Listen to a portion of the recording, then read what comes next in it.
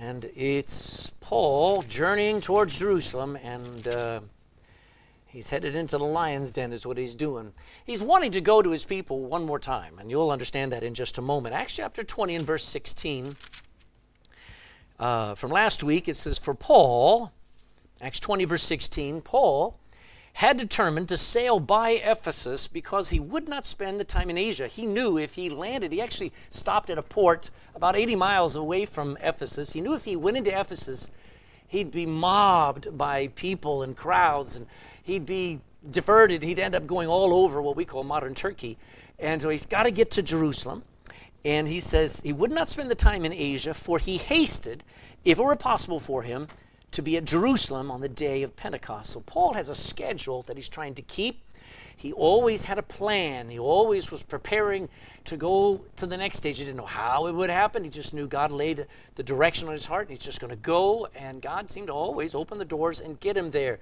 He's just finished speaking to a load of pastors and elders of the churches throughout Ephesus. This huge city had thousands and thousands of believers now. And he warned them about wolves circling the flock as he was leaving, and even evil men, perverted men who would rise up among even those pastors who would destroy the flock. And he warned them, he says, stay faithful to the Bible. Stay walking with God. And he poured out his heart, and he wants to be Jerusalem by Pentecost. Now, Pentecost, Penta 50, Pentecost means 50 days after Passover, and a lot of people want to make a journey to Jerusalem in their lifetime. I'm sure a lot of people, you hear of these tours that take people to Jerusalem.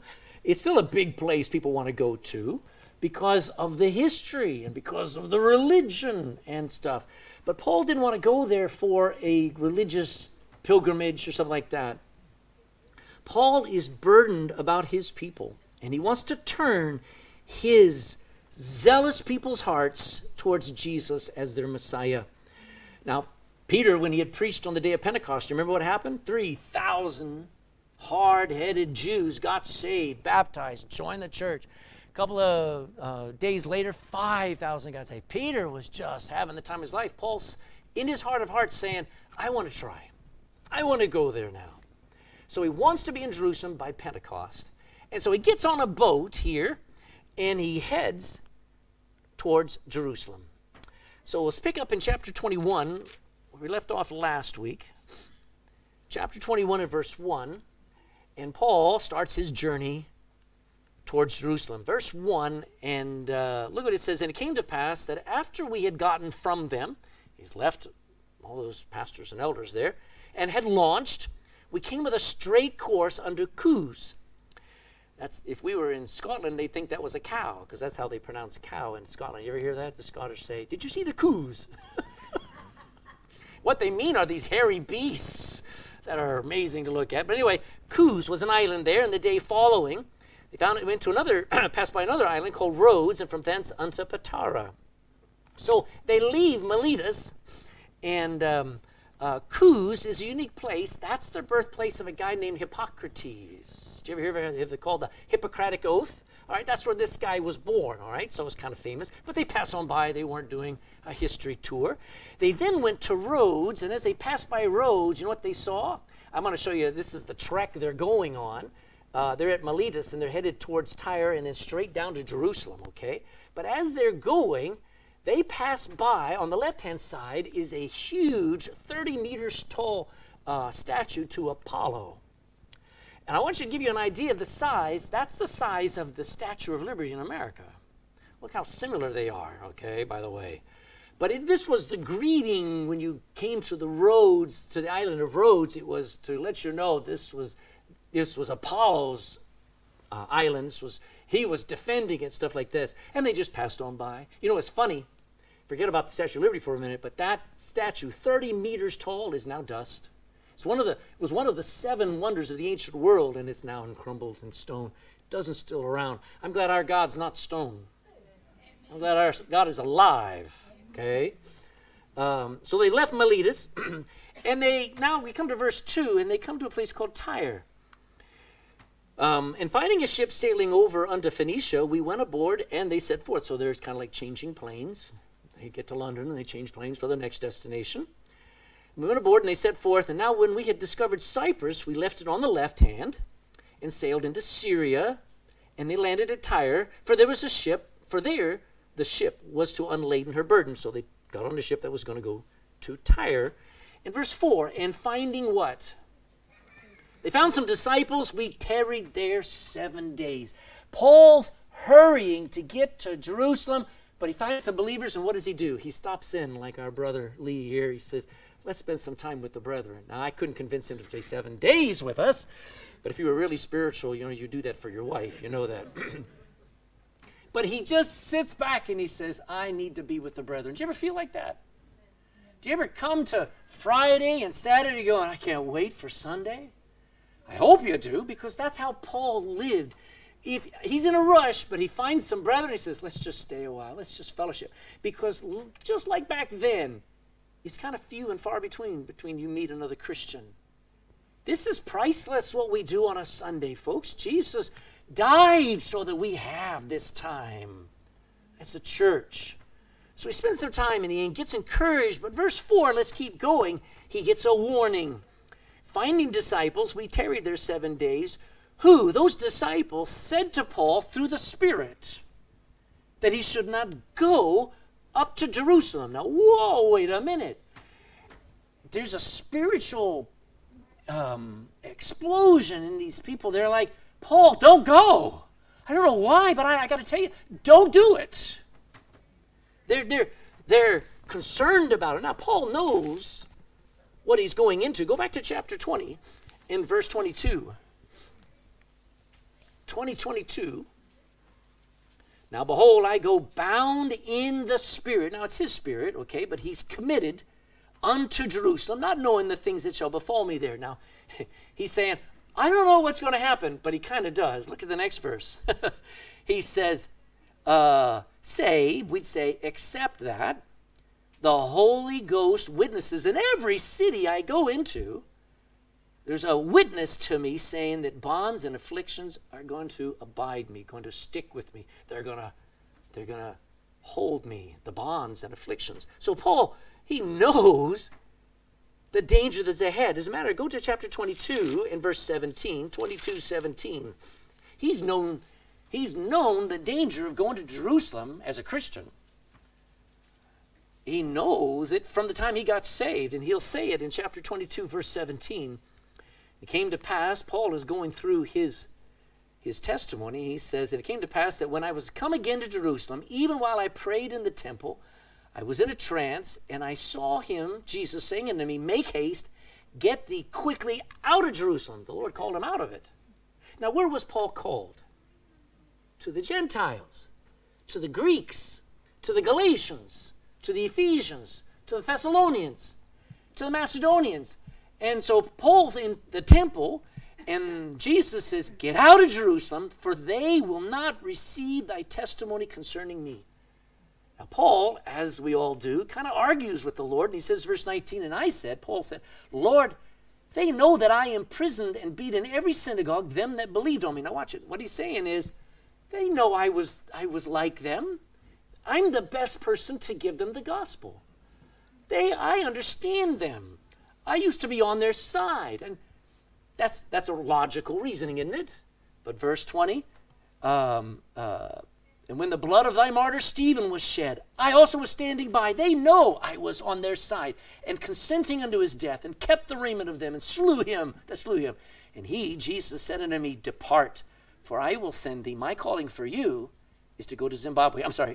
Go hence unto the Gentiles. Isn't it neat how the Lord says, I have a call for you, and I have a call for you, and I have a call different for you. Don't try to figure out God's call. You got to just go with it. But he knew Jesus was not calling him to Jerusalem. Common sense. Did I read the last verse? It says, for I will send thee far hence unto the Gentiles. Okay, so common sense says that he should have stayed away from Jerusalem. Obviously, that's the most dangerous place for Paul, correct? Even Jesus said, get out, go on, go on, go on. But his heart, your heart will cause you to do hard things, dangerous things. Go to Romans chapter 9. Hold your place here in Acts. Go to Romans chapter 9. Paul is so burdened about his people. Romans chapter 9. And if Ireland is ever going to get the gospel, it'll be because some people are burdened about your people. I'm burdened about everybody. But we better be burdened about the Irish. Look at Romans chapter 9, verse 1. I say the truth in Christ. People didn't believe this, but he says, I'm not lying. I lie not. My conscience also bearing witness with me in the Holy Ghost that I have great what?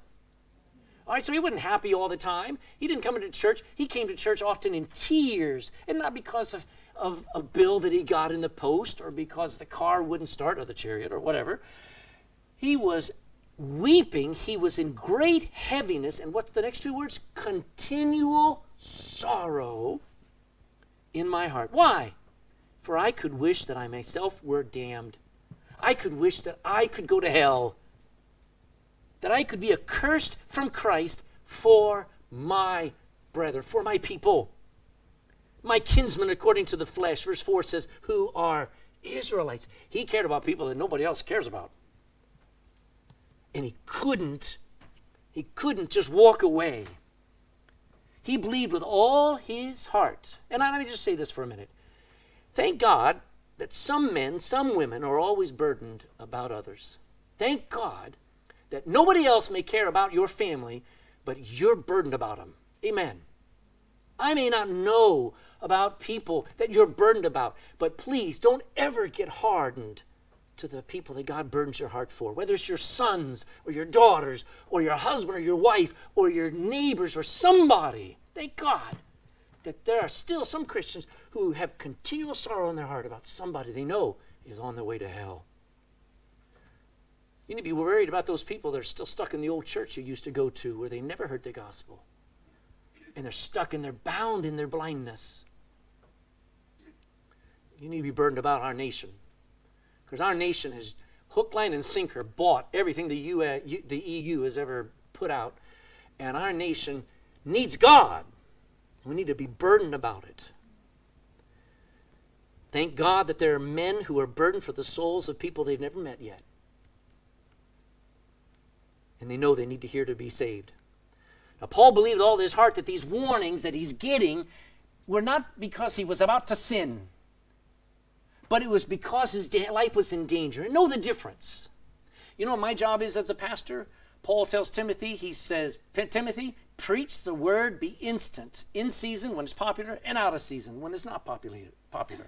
And then he says, reprove, rebuke, and exhort with all long suffering. Now, what does that mean? Well, there's sometimes when I need to warn you that what you're doing is dangerous. It may not even be sin. But there's sometimes when I come along and I say, stop it. I'm rebuking you now. That attitude you've got, the words you're saying, the way you're treating people is wrong. That's my job. Don't get mad at me. But there were people who were warning Paul, this is dangerous. Thank God people cared about him. All right? So sometimes somebody comes along and says, don't do that. That's dangerous. Now you're going to have to decide. Is it something I've got to do or just something you're rebellious about and you want to do? There's a difference. So he's fellowship, and I like this. Look in verse 7. He's just, every time he's gone on his way, he's not going to be diverted. Just settle it. And have you not ever had, Brother Lee, maybe it's different with you, but when I got saved and God called me to be a missionary, my family lost it. My dad said, there goes my son. Why would you waste your life? Now, my dad was not a Christian. But my dad was actually, he wasn't mocking really me. He was worried about me. He actually said, how are you going to eat? Done pretty good. Where are you going to live? How are you going to, what is that? That's concern. But I wasn't called by my dad. And my dad doesn't have to approve my calling. I better know that I know that I know that God has burdened my heart and that my heart is broken and I've got to go and do it, no matter the cost. So on his way, he just fellowships with the believers. Verse 7, and when he had so said, Oh, no, I'm in the wrong place. Chapter 20, 21, 7. And when we had finished our course from Tyre, we came to Ptolemais and saluted the brethren and abode with them 1 day. So he can't spend 7 days, but he just sits down and he has fellowship with them. And verse 8, and the next day we that were of Paul's company departed and came to Caesarea, and we entered into the house of Philip the evangelist, which was one of the 7, and abode with him. Now, Philip the evangelist, there's 2 Philips in your Bible. One guy is Philip the apostle, all right? But this is Philip the evangelist. Back in Acts chapter 6, he's put forth as somebody who's just a servant of the church, taking care of widows. And this guy is known as Philip the what? The evangelist. What a great word. An evangelist is a gospel preacher, a soul winner who wins souls and starts churches. He's not a pastor. He just loves getting people saved and teaching them enough so that they're in a church, and then a pastor comes and feeds that flock and protects them. And this is the guy that led that Ethiopian eunuch to Christ. Remember back in Acts chapter 8. Yeah. So he's got a good title, Philip the evangelist. Wouldn't that be a good title to have, Gavin? Gavin the evangelist. That we always want to be, Gavin the most popular on TikTok. And you ought to be known as, I win souls. That's my life. It may not be important to anybody else, but it was important to Paul. Now he has 4 godly daughters. There in verse 9, it says, and the same man had 4 daughters who were virgins, waiting for Mr. Right, which did prophesy. Now, his 4 daughters were women who had the gift of prophecy. They could tell the future. And in that day, women did prophesy, but there's something very important I want you to understand. They never did it in church. There's some churches that make a big deal out of women preachers and women prophetesses and stuff like this, and that's not in the Bible.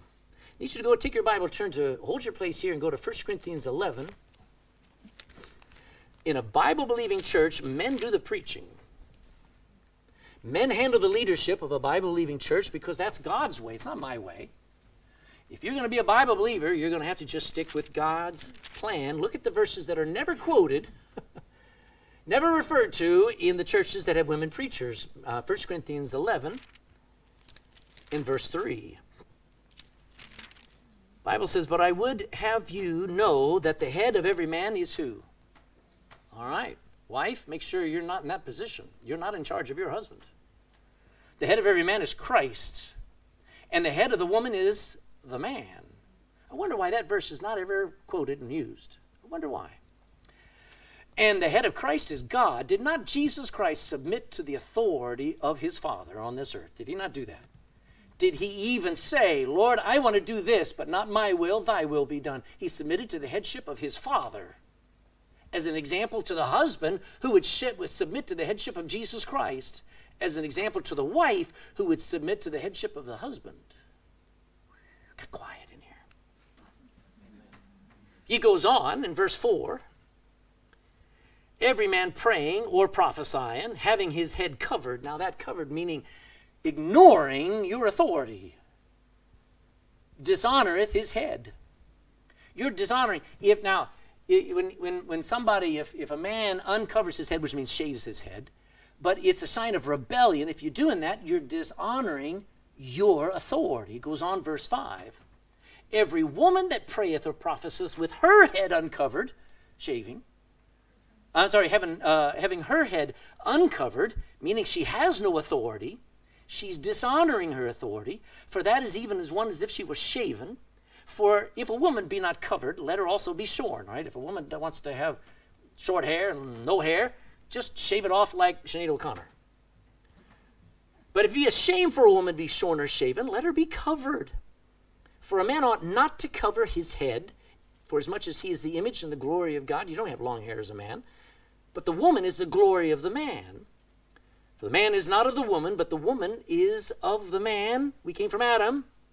Neither was the man created for the woman, but the woman for the man. The man needs a lot of help.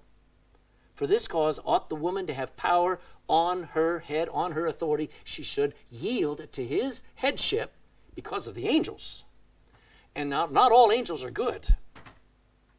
Okay, so it goes on. I could go on and on. I just want you to see there is scripture that says these churches that emphasize saying, yeah, we're all one in Christ. A woman can preach a man. No. The thing that a church is supposed to have is authority and order. There's no despotism, no tyrants. We're all brethren. But somebody has to be a pastor, amen? And it has to be a guy. All right? That's Bible. Take your Bible, turn to another scripture. Go to 1 Corinthians 14 now. 1 Corinthians 14, verse 34. Paul writing to a really out of balance church, a church that had more problems than you really want to ever experience. And Paul corrects an issue with the women in the church at Corinth. He says, let your women keep silence where? That doesn't mean that when you come into a church you have to put duct tape on your wife's mouth. No, it just means she's not up there supposed to be preaching. Let your women keep silent in the church, for it is not permitted unto them to speak, but they are commanded to be under obedience, as also saith the law. He's going back under the Old Testament. He even says it's a consistent thing. Verse 35, and if they will learn anything, let them ask their husbands at home, for it is a shame for women to speak in the church. And he's talking about with authority, getting up and speaking, thus saith the Lord. You can prophesy. I have found my wife 10 times more spiritual than I am. And there are so many things she can see that I can't see. That's her gift. But when it comes time to speaking behind this pulpit, she's not coming. I do, amen? God put me responsible as a pastor. So when you see all these churches, every church I see now, it doesn't matter who they are, even Baptists, they have women up there preaching. That's not of God. Okay? You have gifts. God gave you gifts. You have such wisdom. Sometimes men are at 0 and you're up at 98, 99 in abilities. Just don't overwhelm. Encourage that man. Ask him questions at home. You don't need to come to me with all your questions. I answer everybody's questions, but ask your husband. It might just encourage him to try to find the answer. So, got real quiet there. I better move on. Now, what is the point of this thing? Why does it say these 4 daughters were prophesying? They're warning Paul. They're prophesying, Paul, don't do this. Don't go to Jerusalem. But now a bigwig's going to get in town, verse 10. And they meet Agabus. Go back to Acts chapter 21 and verse 10. And we tarried there many days, and as we tarried there came down from Judea a certain prophet named Agabus. So here's a guy. And when he was coming to us, he took Paul's girdle, his outer coat, and bound his own hands and feet and said, thus saith the Holy Ghost. Isn't that funny? Not just the Lord, but the Holy Ghost. There's the Trinity right there. You see that? The Holy Ghost is a person. Thus saith the Holy Ghost, so shall the Jews at Jerusalem bind the man that owneth this girdle, and shall deliver him into the hands of the Gentiles. And when we'd heard these things, both we and they of that place besought him, begged him not to go to Jerusalem. And then Paul answered, what mean ye to weep and to break my heart? For I am ready not to be bound only, but also to die at Jerusalem for the name of the Lord Jesus. His heart's right. Would you agree? Yeah. He's walking into one of the most dangerous things. I mean, wouldn't you have warned Daniel and said, Daniel, man, don't blow it. All you got to do is, they're watching you. They made a law against praying. Don't go to the window and pray. Wouldn't you say that to Daniel? Because it's going to cost you your life, Daniel. Remember that? Daniel goes over to the window, raises it up, and he gets down on his knees and he begins to pray out loud to Lord God Jehovah of Israel. And he prays towards Jerusalem, and the SWAT team breaks into the house and they drag him down and they throw him into the lion's den, don't they? But wouldn't you have warned him if you knew what was going to happen? But his heart was right, wasn't it? I don't care if I die. This is what I've got to do. So Agabus is very concerned about Paul's intention of going to Jerusalem. He loves Paul. Doesn't want him to see him hurt. And he sees Paul, what he was doing was the greatest. He's going around winning thousands of Gentiles. He is the man of the age, winning Gentiles. And he couldn't bear that Paul was now about to abandon that work as far as Agabus was concerned. You're abandoning that work, not knowing that I want to say this, and I want you to understand. I don't think you'll understand, but I'll say it anyway. I don't know whether Paul was supposed to go to Jerusalem or not. All I know is I don't know all what I should do moment by moment. But I know this. Even if Paul was making a mistake going to Jerusalem, Romans 8:28 says he makes everything. He works everything out for good, doesn't he? Even when we don't know what to do. And Paul preaches to more Gentiles than ever through this situation. It's not the end of his life. Agabus doesn't know where it's leading. He just sees, you're going into the lion's den. You're going into the fiery furnace. Paul, don't do it. I can't see you going forward in the ministry anymore. And Paul's saying, no, you don't understand. And this is true. Here's my statement. Don't worry about the details of the perfect will of God. Can I say this? Don't worry about the details of the perfect will of God. Worry about your heart. Make sure your heart is right. Because if your heart is right, you can't take the gospel to the wrong address. Amen? Maybe the Lord wants you to go this way down the street and give the gospel that way, and you go that way. It doesn't matter. You're like, I think I missed the will of God. You are so dumb. If your heart's right, you can't miss the will of God. God will always just work with you. God knows we're but dust. Amen? Amen. So get the picture. Agabus is worried. He's concerned. And Paul says, but you don't know. I've got to do this, and that's okay. And then he uses an object lesson. As it says, he took the girdle, which is a wrap around his waist, and he binds himself, and he ties himself up, and he sits down on the floor.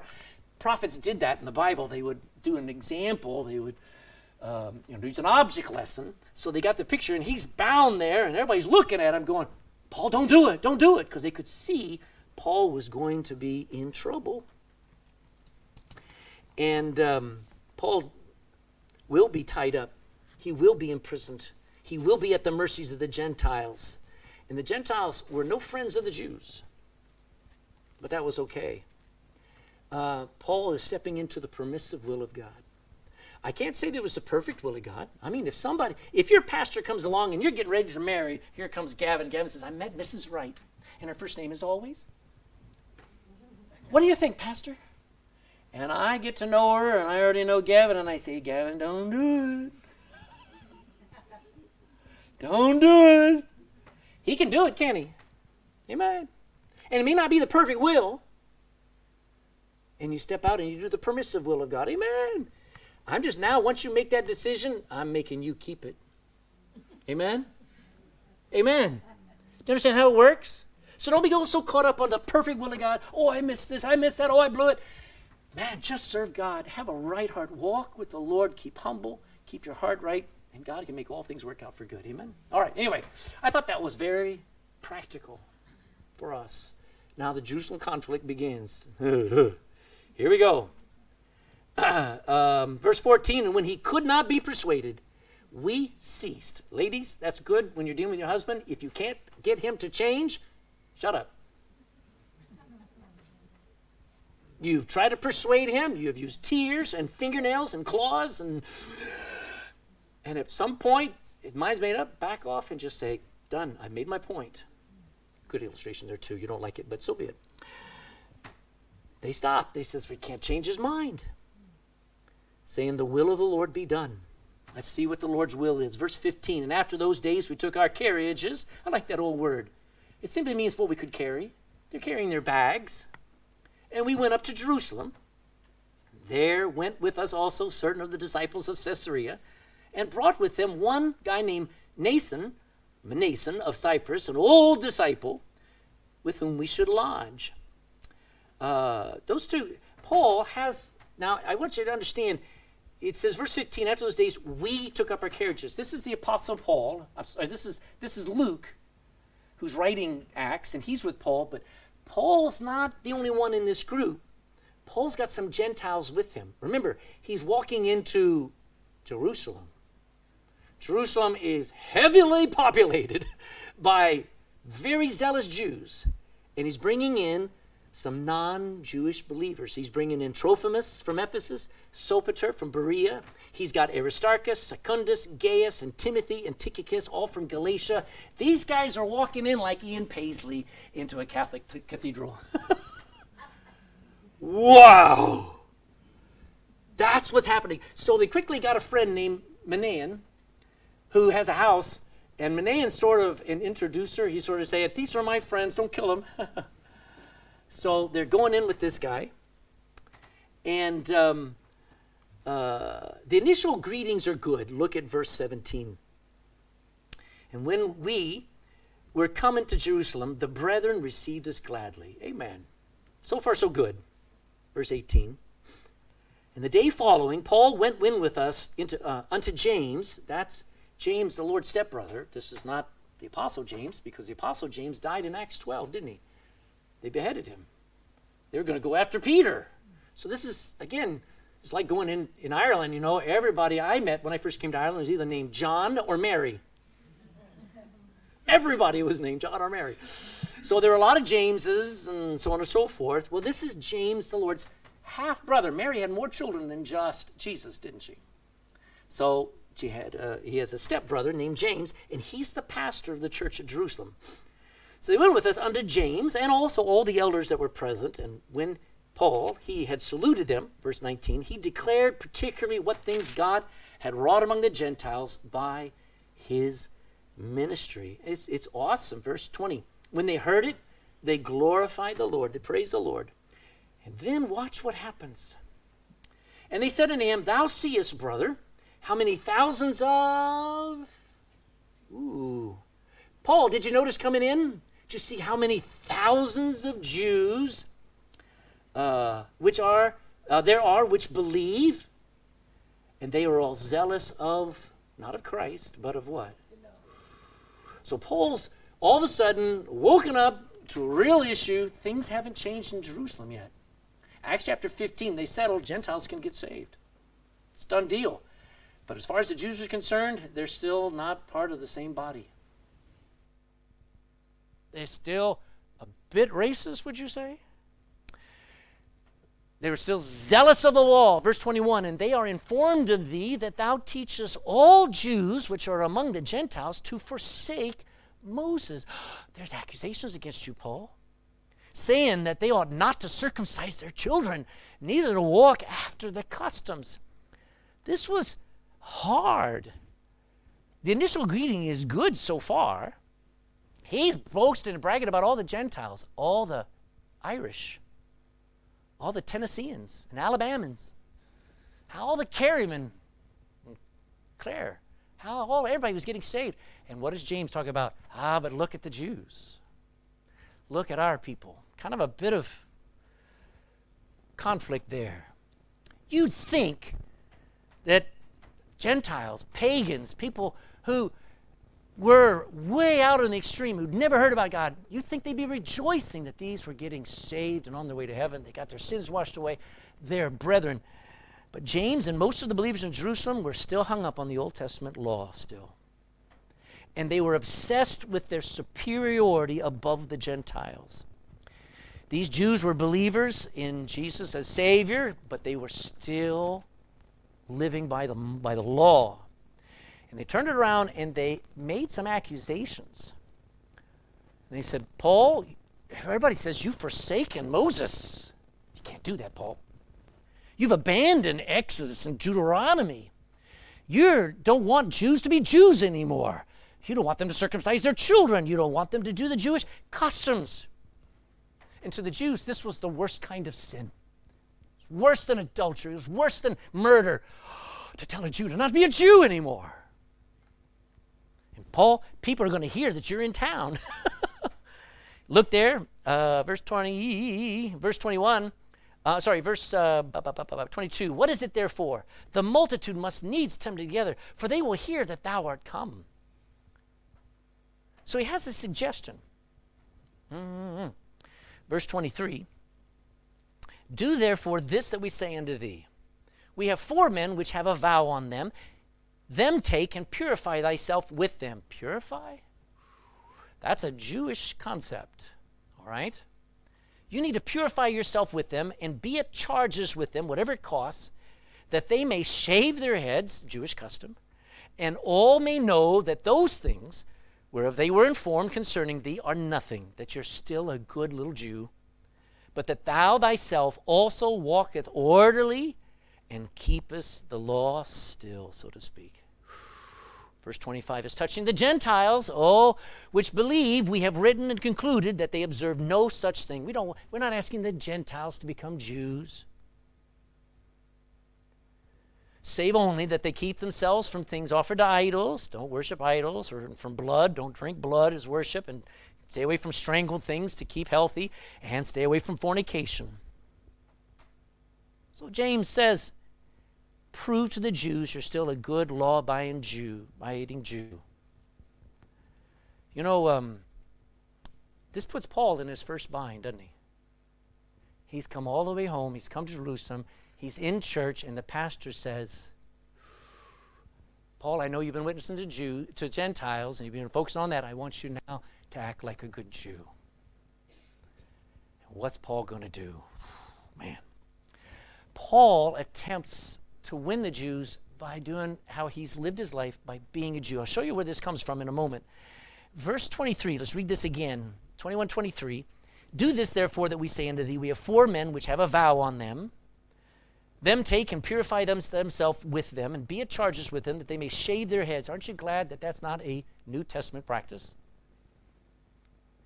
Imagine Pastor or me coming up to somebody and says, it's your time to shave your head.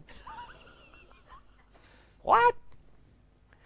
All may know these things whereof they were informed concerning thee, that they are nothing, but that thou thyself also walkest orderly and keepest the law. Wow. 26. Then Paul took the men, and the next day, purifying himself with them, entered into the temple to signify the accomplishment of the days of purification, until that an offering should be offered for every one of them. Now, Paul, by birth, was a Jew, undeniable, by nationality. But he was not a Jew by religion or by faith anymore. He is now neither Jew and he is neither Gentile. What is he? He is Christian. If any man be in Christ, he is a new creature on the block. Somebody says, are you Protestant or Catholic? I'm neither. I'm born again. Amen. You see, the answer is very different. Paul is being forced, in order to have a voice, in order to earn the right to speak to the Jews, he has to humble himself, go through some ceremonies, so that in his heart of hearts, he can get an audience. But it ain't going to work. I just want you to see something. Go to Galatians chapter 3. Galatians chapter 3. Galatians chapter 3, verse 26. And don't be too hard on the Jews in Jerusalem. I mean, you want to. Come on, guys, haven't you grown up yet? But they hadn't. It is really hard. Let me ask you this. Those of you who are saved out of Catholicism, it's really hard shaking off all that baggage. It takes years sometimes. I mean, I had a woman who got saved years ago in New Jersey. She got saved in every church service. You know what she would do when she came to the church? She would cross herself. You didn't want to go up to her and say, stop that. No. She just hadn't learned yet. There's baggage you bring into Christianity. You don't know these things. Paul knew that, there's no need for anybody to live up to the law.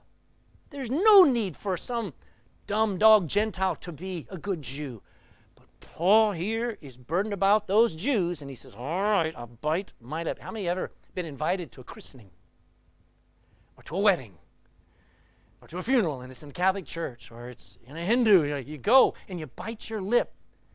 You go, I'm here because it's family or this or whatever. That's Paul. He's like, you can't just say, that's an abomination. Of course it's an abomination. But you're there so that you can actually sit down with somebody and still give them the gospel. Watch this, Galatians. Paul knew this, verse 26, 3:26. Paul tells the Galatians, he says, ye are all the children of God, not by nationality. You're just as good as the Jews by faith in Christ Jesus now. For as many of you as we've been baptized into, not water, but into salvation, into Christ, you have put on Christ. You haven't put on ceremonies and religions and traditions. You've put on the life of Christ. There is neither Jew nor Greek. There is neither bond, we'd say slave, or free. There is neither male nor female, for you're all one type of person in Christ Jesus now. And if ye be Christ's, then are ye Abraham's, you are as Abraham's seed yourself, and your heirs according to the promise, just like the Jews. That was what Paul preached everywhere. So Paul is actually, he has developed, a new way of living. Go to 1 Corinthians. 1 Corinthians chapter 9. 1 Corinthians chapter 9 and verse 19.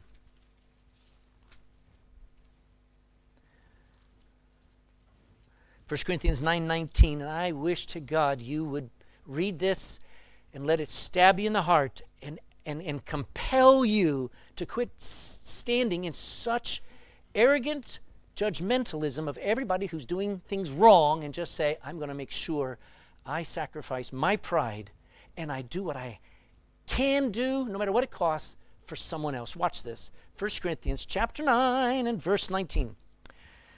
For though I be free from all men, and Paul was not any man's slave, yet have I made myself servant unto how many?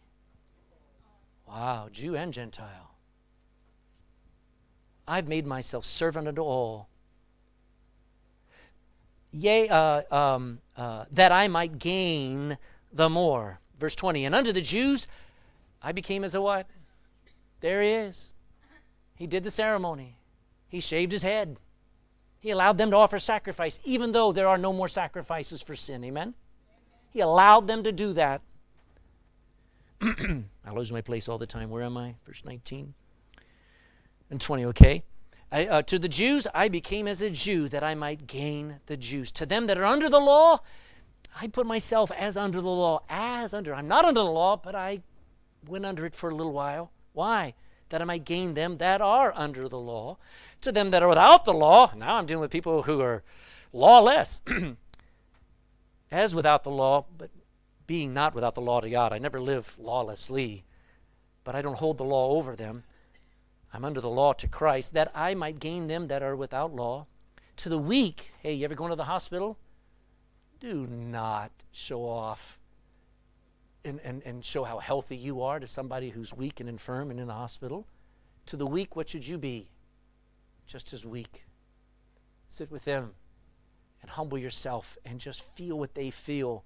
Paul says, to the weak became I as weak, that I might gain the weak. I am made, I am fashioned, I made all things to all men, that by all means, what? I might save some. And I do this for the gospel's sake, that I might be partaker thereof with you. That was Paul's way of life that he has developed, and it got him in a bind. It got him to where, if I were him, I can read the whole book I've seen start to finish. I've got the benefit of hindsight. And I could look at Paul and say, Paul, I wouldn't have done that, but I'm not there. And Paul, what he's doing, I have to sit back in awe and go, his heart's right. And he's doing this for those Jews. He goes through a Jewish purification ceremony, folks. These 4 men, just like Paul, had been eating with Gentiles. He must be defiled. They probably sneezed on him. He's eaten food touched by Gentiles. The Jews had such a separation issue with everybody that was not a Jew. And so here are these 5 guys now that have been with Gentiles. They need to purify themselves. However, it results in a riot. Verse 27, 21, and 27. And when the 7 days were almost ended, I love that word almost, because it's as if so far so good, so far so good, so far so good. Everything's gone fine. He's going through this ceremony. And the Jews which were in Asia, when they saw him in the temple, they stirred up all the people, and they laid hands on him. They grabbed him, crying out, Men of Israel, help! This is the man that teacheth all men everywhere against the people, against the Jewish people, and against the law, and against this place. And further, he hath brought Greeks also into this temple, and hath polluted this holy place. Can you imagine what's happening now? They're stirring up all the people, thinking that Paul's in there defiling the temple just by his very presence in there, bringing in Gentiles. Verse 29, for they had seen before with him in the city a guy named Trophimus, an Ephesian, whom they supposed that Paul had brought with him into the temple, and Paul didn't. In verse 30, and all the city was moved. The word is agitated, upset. And the people ran together, and they took Paul, they drew him out of the temple, and forthwith the doors were shut. Everything was going just fine that entire week.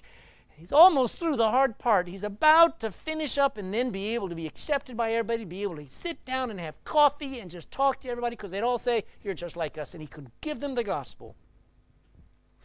And then everything went wrong.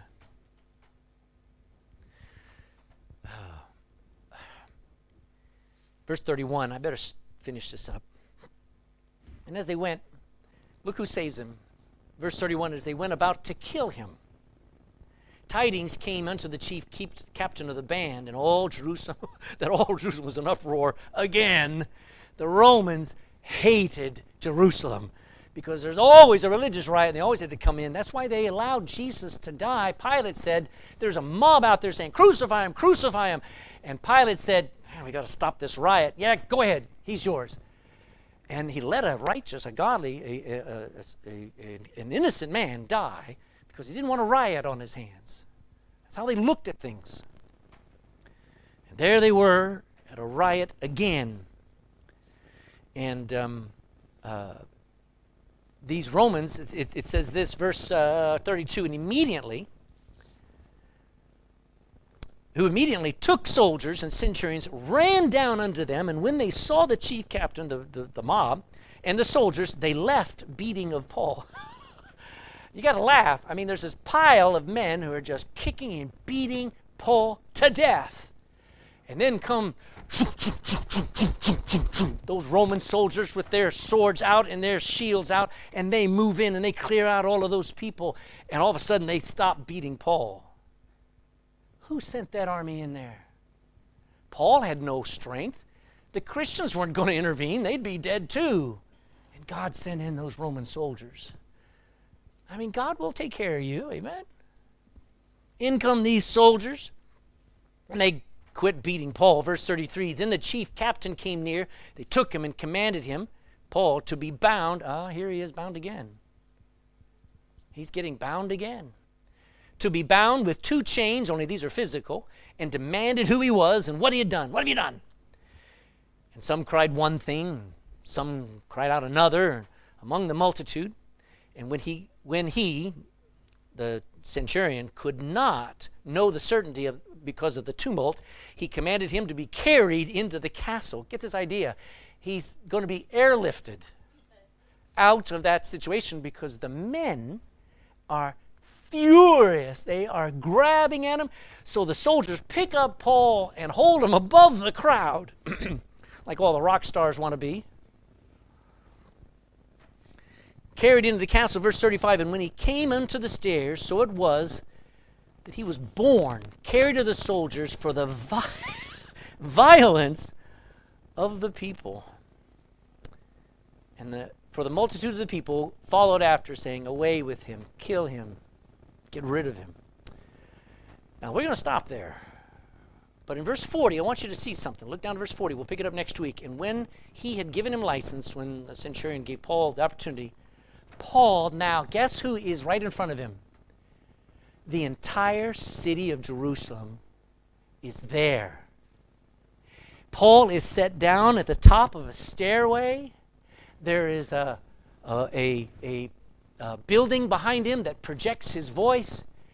He is now, even though he's in trouble, even though his life, he's probably bruised and bleeding, he now has been given the greatest opportunity he always wanted to preach to the entire city of Jerusalem. I want you to understand, it doesn't work out like you and I would have worked it out, amen? That's not how I want to go soul winning. That's not how you want to start a church in Zimbabwe, amen? I don't care if it's Livingston or Living Dead.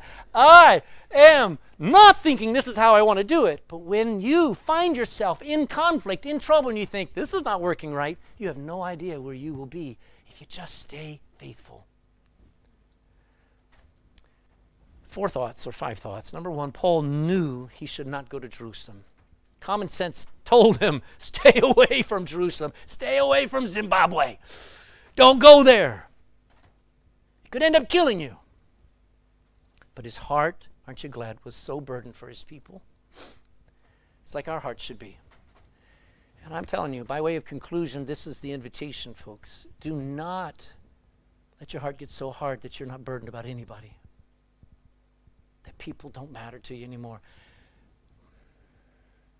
Paul believed with all his heart that the warnings were to protect his life. He's not sinning. He's not doing something sinful. Oh, that men would not fear danger to their life, but instead would go and preach once again the priceless truths of the gospel to a desperately lost people. Whether people understand why you're doing it or what it will cost you, oh, that men would say, I've got to. Folks, conflicts are going to happen. Trouble's going to happen in the will of God. Disasters. And yet in the middle of that disaster, Paul was given the greatest opportunity to preach to the people he was burdened about. I mean, you couldn't have asked for a better moment. And God orchestrated it, didn't he? Would you and I be willing to get into trouble with our family? Maybe again and again and again. Would you and I be willing to get into trouble with our family, with our school, with our neighbors, with our coworkers, just so that we could give them the gospel one more time? That is New Testament Christianity. That is our example. God's not showing us this to embarrass Paul or for us to look down on Paul, for us to find fault with Paul. It's to let us realize I don't have to worry about the perfect details. I just have to have my heart right so that I'm willing to do whatever it takes for someone else. What will you risk for others? What will you risk? If there was a fire, would you not risk your life to bring somebody out of that fire? Well, there is a real fire, and it is eternal. And there are people who do not know how to be saved. They don't know what it is to be born again. You're their key. But it takes a burden. I can't force you to go. Your wife may kick you out the door, but it's not going to get you to go soul winning. God has to burden your heart, and you've got to say with me, I must go. I must. No matter the cost. And what about your soul?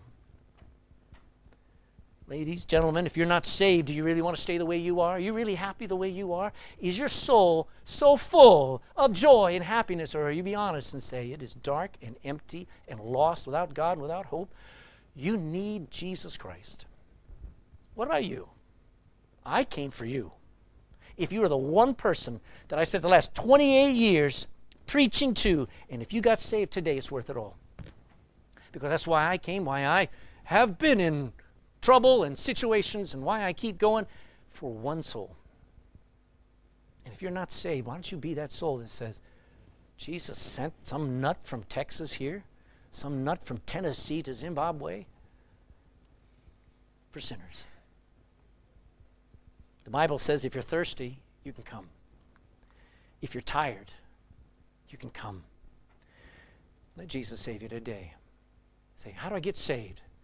You bow your head and you close your eyes. You cry out to him as best as you can. There's no perfect prayer. There's no prayer even. It's just heart belief of, I need you. I've tried everything else. I'm tired of my life leading nowhere. I understand you want to save sinners, and here's one. Just save a wretch like me. Those are my words. What are yours? What could you say? What could you believe? Would you say it this today? Stand with me and let's bow in prayer.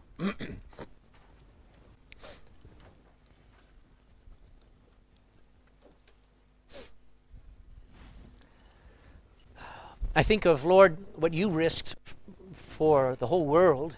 You came into the world was made by you, and yet the world didn't know you, and they rejected you. They mocked you, spit upon you, beat you, whipped you to where you were unrecognizable. And then that crowd, that religious, zealous, and politically motivated crowd cried out, crucify the Son of God. And they did. And they left you there to die. And it humbles me to think why you did that. And then I remember it's because of me. It's for every soul in this room, every soul in this city, every living, breathing soul in this world. You risked everything for us. So when you got out of that grave and you asked people to follow you, it was not so that we could live superior, could live in our ivory palace. It was so that we could go into a world and ourselves risk everything for someone, even for people we don't know and would never care about. What are we willing to do? We're supposed to do something. Lord, don't let us be settled or comfortable ever again until we have done something. Opened somebody's eyes, said something, handed out a gospel tract, done something for someone every day. And if there's somebody in this room who's not saved, God, it's their day. They need to come talk to me if they need to, or they just need to talk to you. Please let them cry out to get saved today as we sing in Jesus' name. Amen. Grab your hymnal.